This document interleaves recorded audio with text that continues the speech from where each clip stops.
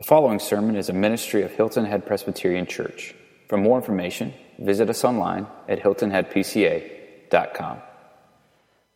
It is amazing to see what God is doing in the church, both here and around the world, using your giftedness. I come early on a Sunday morning and walk in, and it's dark and it's quiet, and I walk through the halls and pray and turn on the lights, and I'm just amazed. The various kinds of churches that I've been a part of, this by far has been the funnest of seeing what God is doing and to see all that He has for us. And I believe, I'm convinced that there is more for us that God has. And we're in a day and in a time and in an age where asking this question, if you would, if you're in need of a title for your sermon, whom will you serve? There you go. Whom will you serve? I didn't put a title in, and there's some of you who like titles, so there you go. But the question remains, whom will you serve? We live in a time that's looking around for truth. It's looking for a voice in the midst of difficult seasons, especially in the life of our country. It only takes a cursory glance at the news to see that there's difficulty and turmoil within our own country. To be able to stand for Christ, to be sensitive to the needs of others, which cross social, economic, racial lines, educational lines, all the different lines are crossed, but somehow the gospel has something to say to inform our response. That it doesn't take much to look at the headlines of CNN and to think that in Syria, a place that was almost the birthplace, if it were, in some ways, of Christianity, that some of the oldest churches of all the world, Christian churches were there, and the destruction that's happening, and that the Christians need a voice in the Middle East. They need a voice in China. They need a voice in South America. There's a voice that needs to come for Christians willing to stand up and to say, as Martin Luther would have so many years ago in the Protestant Reformation, here I stand, I can do no other. C.S. Lewis wrote in one of his letters or essays that the world is a large circle and that the work of Christ is to draw us into an inner circle. It's to put us into a group that is differentiated from the rest of the world based on our allegiance and alliance with Christ. And the problem with the human heart is it doesn't like being drawn into the inner circle. We don't want to be identified differently from the rest of the world. We like blending in. I remember reading a great book about the Navy SEALs. And in their training, they identified a certain type of person that no one could stand. They called him the gray man. They said the gray man was the man who blended in. He wasn't so bad that you could see his deficiencies and kick him out, and he wasn't so great that he stood out from the crowd. He was just gray and in the center. And the best of the soldiers within the SEAL training were trying to identify the gray man and get rid of him because he was the most dangerous, for you didn't know who he was, or when push came to shove, how he would act in the line of fire. The Christian church has been gray too long. And we're reading this morning from Daniel chapter 3. And we're seeing the story of three young men, Hananiah, Azariah, and Mishael, who stood by their Babylonian names, Shadrach, Meshach, and Abednego, who stood for Christ, who stood against an incredibly powerful king. And they basically said the words that Martin Luther grabbed and used so many years later, "Here I stand. King, do what you would. I can do no other than this." So let's ask God's blessing on the reading and hearing of His word, that we would learn from Him today. Father, we thank you for your good word that you've preserved. And we pray that you would move within our hearts today, that we would hear from you, Speak, for your servants listen. Amen. This is a very familiar story, chapter 3. I could simply say Shadrach, Meshach, and Abednego, and you would, in your minds, if you've been in church at all, you would go, oh, the fiery furnace. If you're of a particular generation and have kids of a particular generation, you would go Rack, Shack, and Benny with the Veggie Tales. And you would go, I got it. I know who these men are.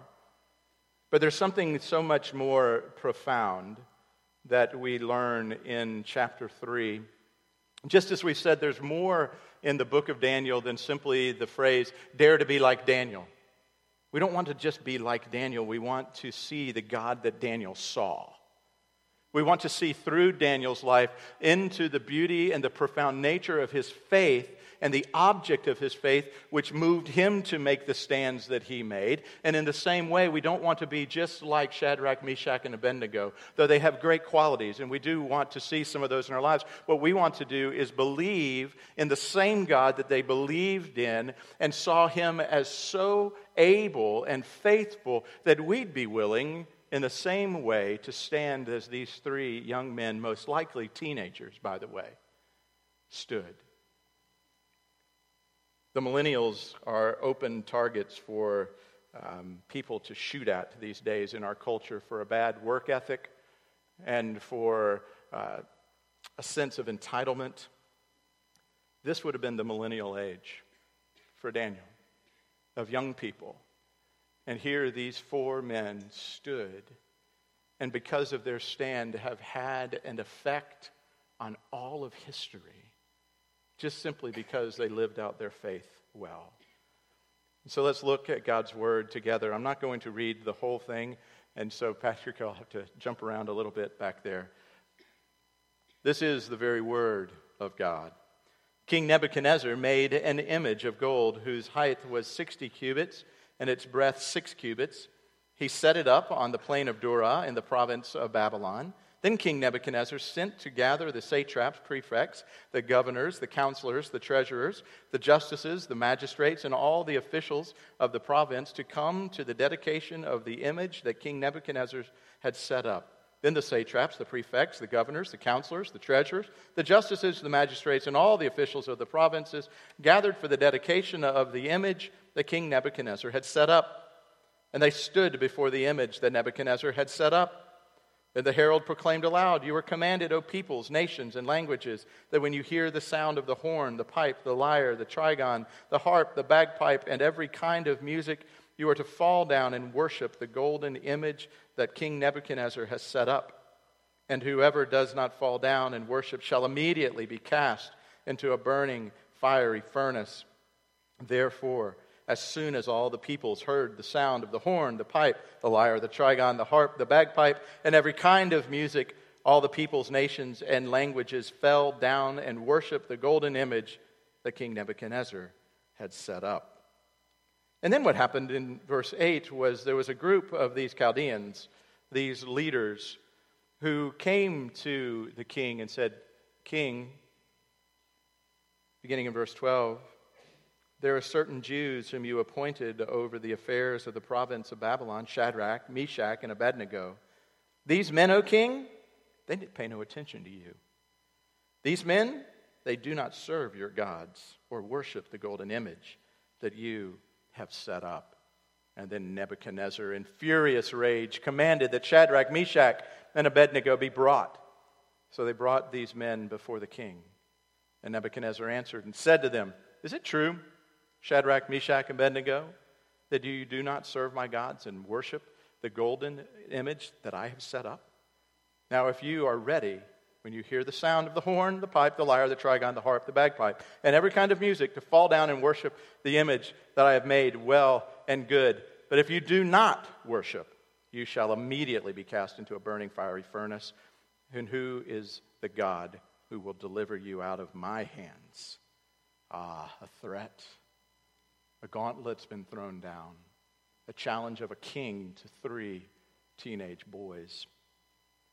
And Shadrach, Meshach, and Abednego answered and said to the king, "O Nebuchadnezzar, we have no need to answer you in this matter.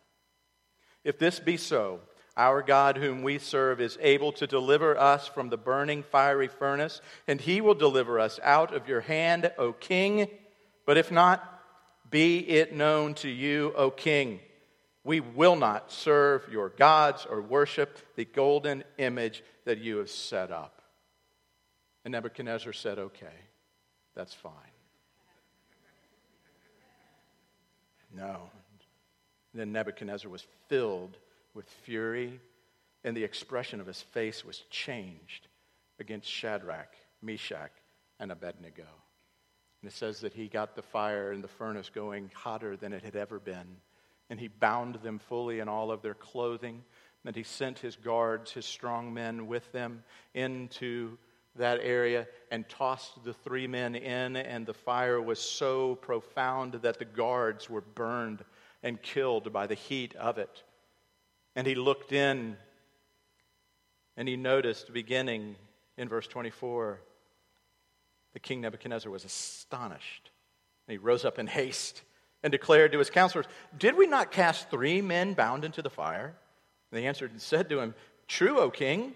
And he answered and said, but I see 4 men unbound, walking in the midst of the fire, and they are not hurt. And the appearance of the 4th is like the son of the gods.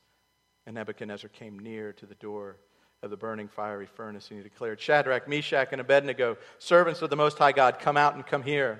And they came out, and all the satraps and the prefects and the governors, the king's counselors gathered together, and they saw that the fire had not had any power over the bodies of those men, and the hair of their heads was not even singed. Their cloaks were not harmed, and no smell of fire had come upon them. And Nebuchadnezzar answered, said, blessed be the God of Shadrach, Meshach, and Abednego, who has sent his angels and delivered his servants, who trusted in him and set aside the king's command and yielded up their bodies rather than serve and worship any god except their own God. Therefore, I make a decree, any people, nation, or language that speaks anything against the God of Shadrach, Meshach, and Abednego shall be torn limb from limb, their houses laid to ruins, for there is no other God who is able to rescue in this way. Then the king promoted Shadrach, Meshach, and Abednego in the province of Babylon. This is the word of the Lord. May God add his blessing to the reading and hearing of it. Amen. We don't have a lot of time to go through all of these things. But what we find in this chapter 3 is truly a question of what are you serving? Whom are you serving? It's pronounced. There's an idol, 90 feet tall and 9 feet in spread, and it's there, and Nebuchadnezzar is saying you have to worship it. And the young men were in a place of a battle of conscience. A spiritual gauntlet had been thrown down in front of them, and they had to make a life and death decision. At their young age, their theological framework, their worldview, what they understood about God in theory, now came crashing forward into principle and in action at a moment's time. These were the same men who had gotten fat by being vegan and vegetarian. They had been there and seen God act. They'd seen God do these things in their midst. And now there was another opportunity for them to stand for Christ. And the first question that we're being asked this morning by this text is simply this: what are you worshiping? What are you worshiping? Notice that I didn't ask the question, are you worshiping? But what are you worshiping? Because the fact of the matter is this: you are worshiping something, whether you know it or not. You have given your allegiance, you serve something in this world. There is some deity that you serve. Because you see, we were originally designed to worship. We were originally designed to be in a servant relationship to something, and ultimately it was to God. When the fall came, when Adam and Eve messed things up for all of us, basically now what happens is we're all serving something. We just don't know oftentimes what it is. And God says, you will either serve me or you will serve the things of this world, but do not mistake the fact that you're serving something. You realize that Nebuchadnezzar was stepping into this. And he was taking advantage of what he knew about humanity. Humanity wants to worship and serve something. It needs to. And so as the most powerful king of his day and of his age, he, as a way of almost, I don't know, I wouldn't say it, handing chapter 2 a certain particular finger of saying, hey, I know there was a statue in chapter 2 and a dream that I have, and after that it said that my kingdom is going to come to an end, and the head was gold. Well, I'm going to show you something, chapter 2, and the God of chapter 2. I'm building a 90-foot statue of pure gold, and I'm going to put it on the plains there. I'm going to put it in a place, God, in the plain, in the land of Dura, which interestingly enough is equivalent for most scholars to chapter 10 of Genesis, of the plains of the land of Shinar, where the Tower of Babel was built. The arrogance and the audacity of Nebuchadnezzar to say, I am going to establish a God that everyone is going to worship. And I read the first part of this chapter because I wanted you to hear how many times it said that Nebuchadnezzar had set up. 9 times it says that Nebuchadnezzar set up the thing. This was a work of Nebuchadnezzar. This was a human work. This was the work of culture. This was the work of the day. This is what was happening. And Nebuchadnezzar, in direct confrontation with God and all that God had said, was saying, no, I'm going to get all people to bow to me. Now, it most likely was not a statue of him. It was a statue of one of their gods. But make no mistake, what he was saying is, you're going to give full allegiance to me. And if you don't, you're dead. If you don't, I'm going to burn you. I'm going to sizzle you. I'm going to destroy you. You see, we don't have Nebuchadnezzars per se. But we have a culture that says this: serve anything else other than Christ, and you'll be okay. Serve anything other than Christ, and no one's going to really mess with you. But if you serve Christ, if you take and you go to an elementary school, and a child takes into elementary school or to most high schools, and he takes with him or her, I don't know, any book, pick any book, I don't care what book it is, any novel, you can read that novel, but you carry a Bible in to that school, and all of a sudden the child is going to be told, hey, you can't read that book.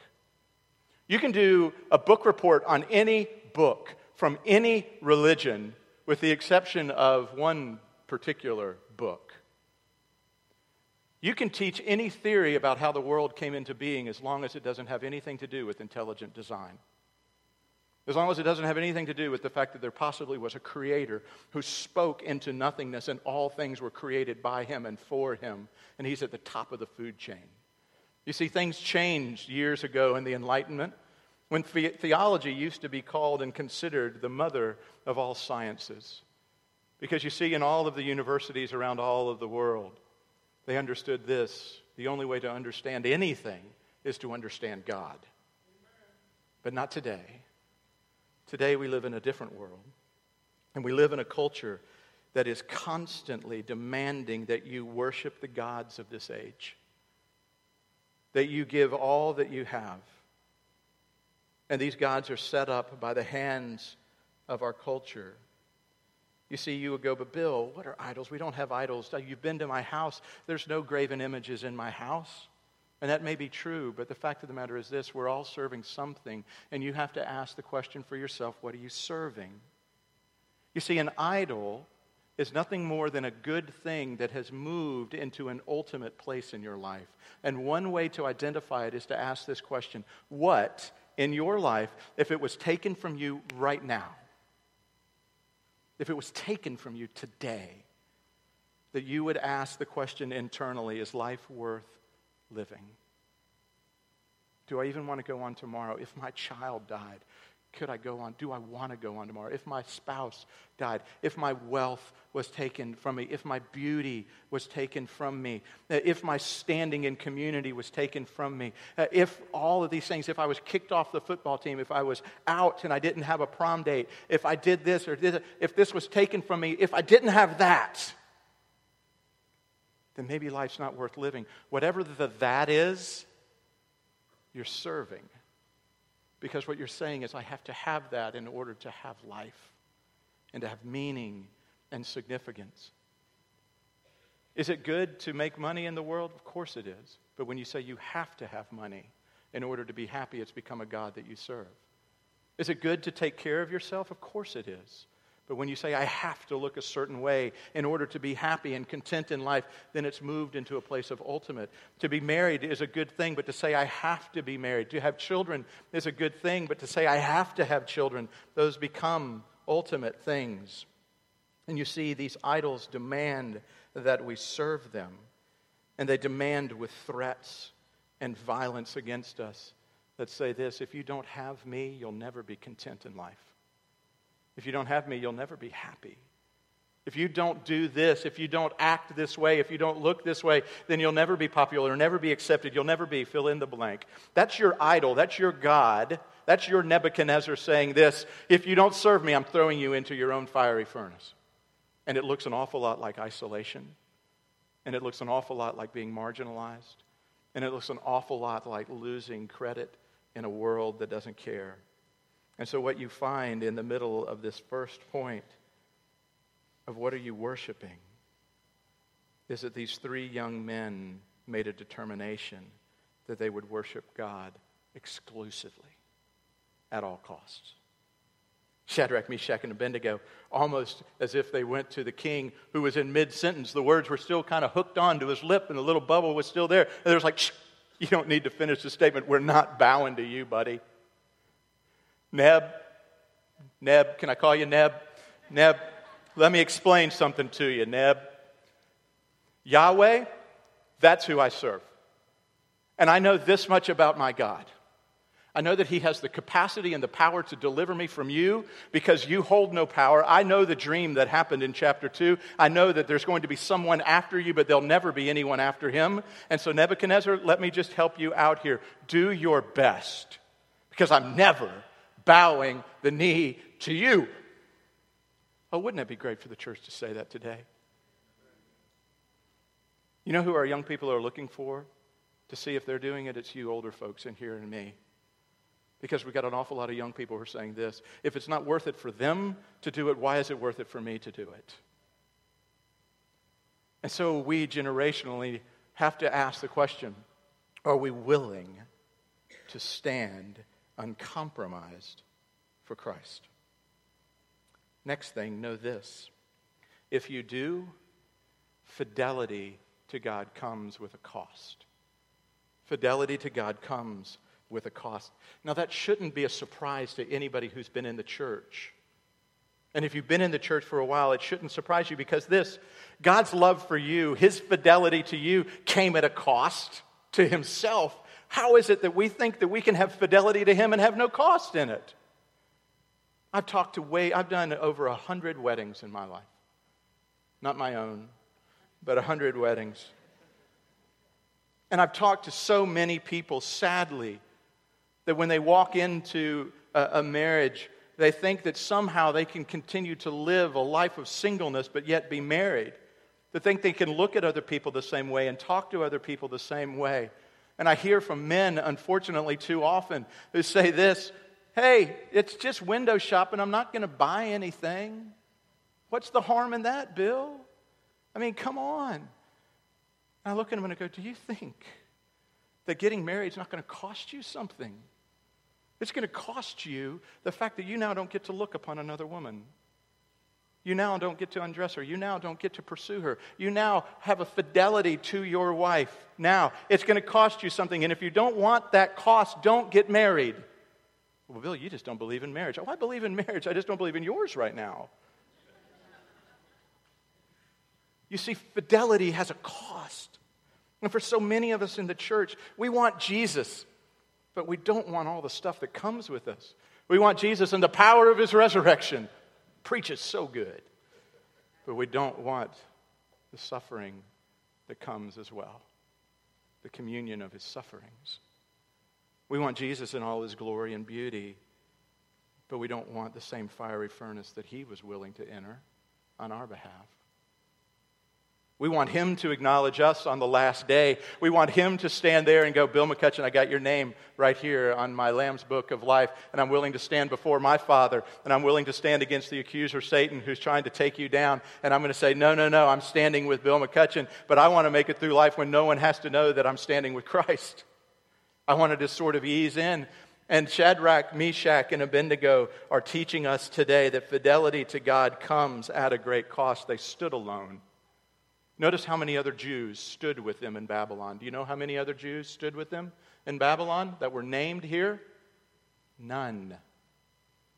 Daniel would have, because Daniel was described as a man of pure heart who never did and bent the knee to Nebuchadnezzar. But he's not named in chapter 3. So what that meant for these 3 young men, with all the other people of Jerusalem and of Judah who'd been brought into Babylon, who looked on that day, and you can imagine these 3 young men would have looked out and gone, there's no way.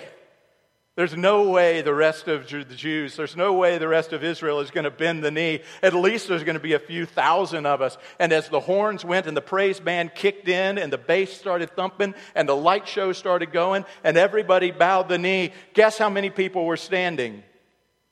3. Fidelity to Christ may cost you, and it may cost you all of the associations that you so dearly hold. It may cost you in your business. It may cost you in your relationships. It may cost you at school. It might cost you to stand for Christ. And what Christ is saying is, it's worth it. I'm willing to stand with you. It may even cost you worse than that. There are threats and there are intimidations. Put this in, take this out of storybook form and put this into real form. Coach Harden was the coach, one of the best coaches that West Charlotte High School ever had in Charlotte, North Carolina. Bruce Harden, a tough man. And I remember, I wasn't a football player, but I was working out one day with the football team lifting some weights. And Coach Harden came to me and he lit into me, because I wasn't doing something according to the rules of the weight room in high school. And he was a big man, and I was not. Nose grew faster than the rest of my face, glasses thick as Coke bottles, all of this stuff. And I'm sitting there, and here is this very large man standing in front of me, and all the football players are like, holy, Bill, you're on your own. And I think about that here were these 3 young men. I don't know how big they were in stature, but these 3 young men standing in front of a king whose face changed in front of them. You ever had someone's face change in front of you? Parents, your faces have changed in front of your children, I imagine. Children, you've seen parents' faces. All of us were kids at one point. It changed and it turned. But they were unwilling to be intimidated by the threats of this man. And know this, that we live in a day and an age and a world that's demanding and threatening us that we change, that we bend the knee. And it says, I'm going to make the fire of this furnace hotter than you've ever experienced. They're going to make it worse than you think that it possibly could be. And the question's going to come to you, are you willing to count the cost? Consider the cost. Considering those costs. But here's what we find out about Shadrach, Meshach, and Abednego. That they knew who they were worshiping. And that they had determined that the fidelity with God was worth the cost, because they knew this much. They knew that God remains faithful to his people always. They knew the words of Isaiah. They would have known and maybe even had the scroll. But now thus says the Lord, he who created you, O Jacob, he who formed you, O Israel, fear not, for I have redeemed you. I've called you by name, Hananiah, Mishael, Azariah. You are mine. When you pass through the waters, I will be with you, and through the rivers, and they shall not overwhelm you. And when you walk through the fire, you shall not be burned.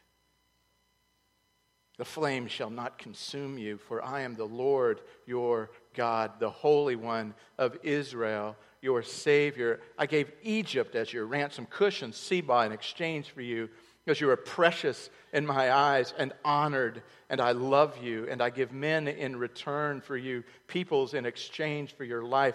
Fear not, for I am with you. I will bring your offspring from the east, and from the west I'll gather you.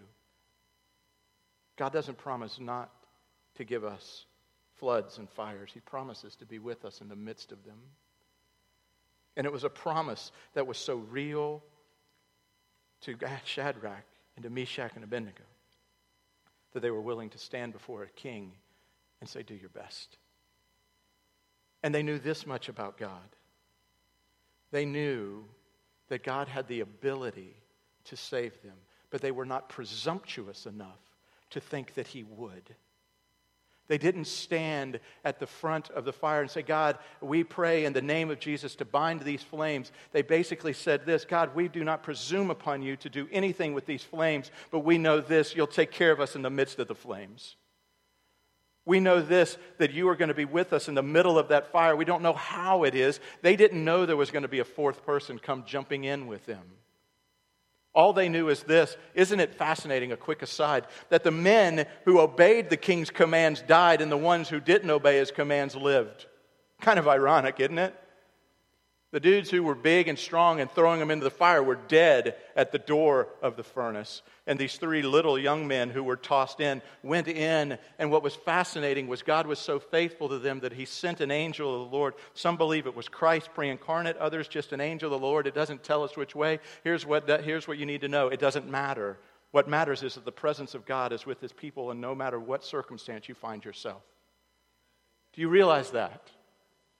The presence of your God is with you in every single circumstance. And these young men knew that even if their bodies were burned, that God was still faithful. They did not place upon God an arbitrary test to say, God, I will have faith in you only if you deliver me from this trial. They said, God, I will have faith in you whether you deliver me from this trial or not, because they can burn my flesh, they can take my life, but they can never touch my soul. And I know that I'll be welcomed in heaven one day. Good and faithful servant, give me the strength to stand and to walk proudly into the fiery furnace. That was these young men's prayer. And you recognize this, that God is so faithful to us in the middle of this through his Son Christ. Because Christ, you see, went into a fiery furnace and no one went in with him. His Father said this, because of all of these people who have bowed the knee to another God, and I have to destroy them, but I want to save some out of all. And so, Son, I'm going to send you into a furnace of my kindled heat and anger in the injustice and in the worship of other gods, and I'm going to destroy you, and no one's coming to rescue you. And it says that he willingly went in because of the joy set before him. Us, who are going to bow the knee to another God almost every day.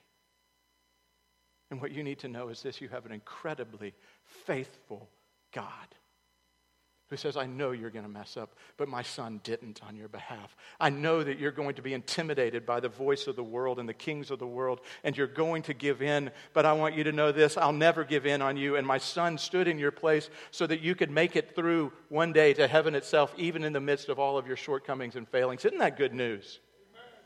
Because I know this much about Bill McCutcheon. I don't have a lot in relation to Shadrach, Meshach, and Abednego. I wondered if I would have bent the knee and then made myself feel better by saying, well, it's really only outward. I'm really worshiping God on the inside. These men said, no, outside and in, we're not bending the knee. And it was impressive. And that's where we'll end today. Don't just be impressed. Nebuchadnezzar was impressed. He was amazed. Whoa! Who wouldn't be? He brought all of his wise men. Didn't I throw 3 men in there?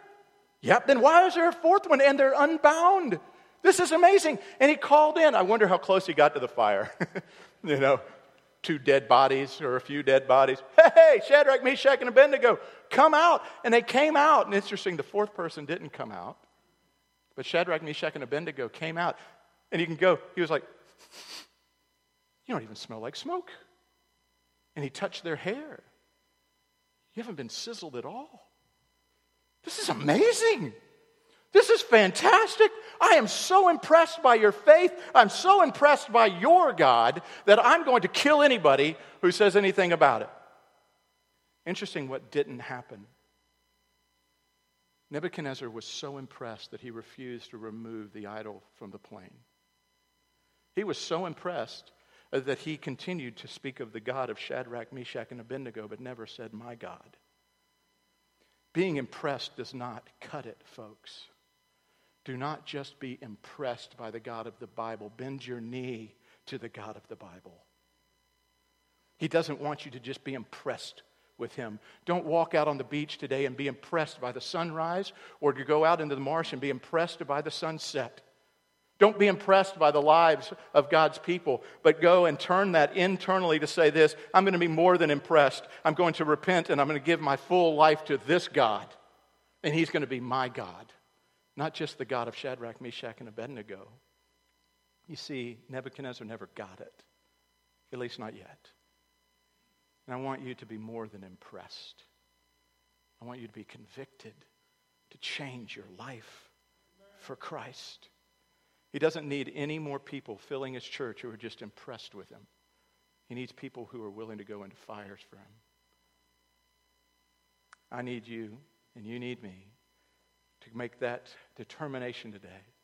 To say, we're not going to do it perfectly, but we're going to go do it together. That we're going to stand and be more than impressed. We're going to worship him alone. Let's pray. Father, thank you for the beauty of this story, of the incredible faithfulness of these young men. But I thank you even more for your faithfulness to them. And would we see the God that they saw?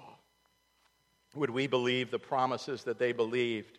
Would we be willing to stake our very life and existence on it?